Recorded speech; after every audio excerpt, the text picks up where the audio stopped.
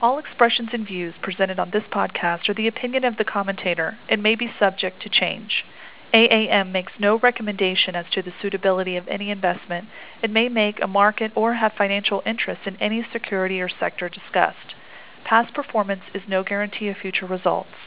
Investors should consult a financial professional before making any investment decision. This is the November 9th Peroni Report. Could this tumultuous year end on a positive note? It seems that may be the case with news this morning that there is a vaccine that could be 90% effective against the COVID-19 virus. This is sending Dow futures soaring up by about 1,400 points, which means that the Dow could open at a record high this morning.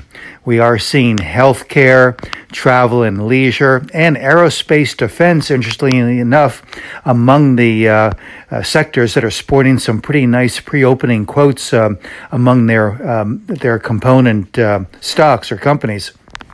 So, very exciting morning here, and we are moving into the last stretch here of 2020. And for many, including myself, I think we're going to be very glad to put this year away for many reasons.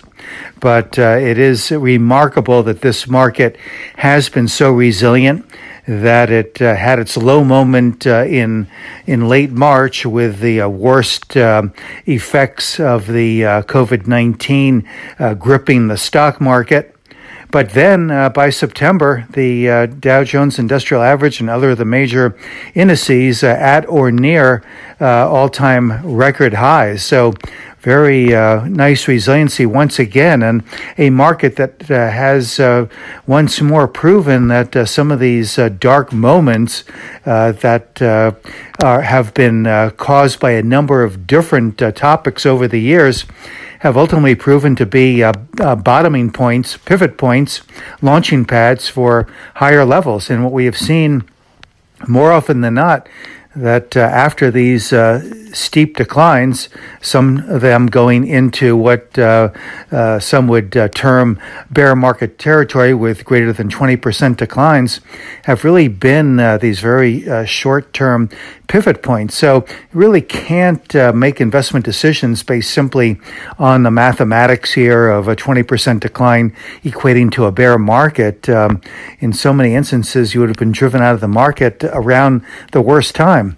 And in most cases, we have seen the market rebound and move into record territory in a matter of months following some of these really difficult and down and dirty declines. So here again, the stock market really seems to be benefiting from the things that are most important to it historically, and that is interest rates and earnings. And with respect to interest rates, it is likely, at least according to the Fed's transparent policy statements, that these rates will stay low for an extended period, or at least until the Fed is assured that their reinflation strategy is really taking hold in the economy. So that really keeps interest rates out of the picture in terms of being any kind of a headwind for the market. On the other hand, we are looking at earnings here, and the third quarter earnings season is looking to be the best on record with respect to the percentage of companies beating Wall Street analysts' expectations. So the best on record since FactSet has kept record of this data. So that, too, I think, is extraordinary in what has been a headline-challenged market. Not just COVID-19, but certainly the hurricanes, the wildfires, the civil turmoil, the political environment, so many different things that have really played a part in the challenges of 2020 have really not had a sustained negative impact on the market. And again, extraordinary that we're in the last weeks of the year and the market has the potential to punch into record territory once again. So that means that it's so important, really, at times of upheaval, to really regard what is going on in the interest rate environment and what is going on with respect to earnings, especially as it compares to Wall Street analyst expectations, keeping in mind that the market is at its best when it's anticipating something greater on the horizon. So it's not really so much the earnings growth rate itself that is important to the market.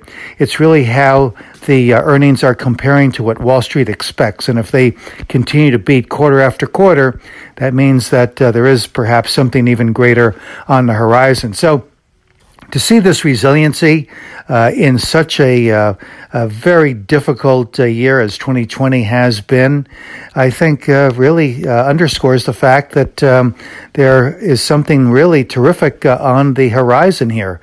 So let's hope that 2021 brings us some of the information or data that might account for the market's great resiliency in 2020. This is Gene Peroni at Peroni Portfolio Advisors.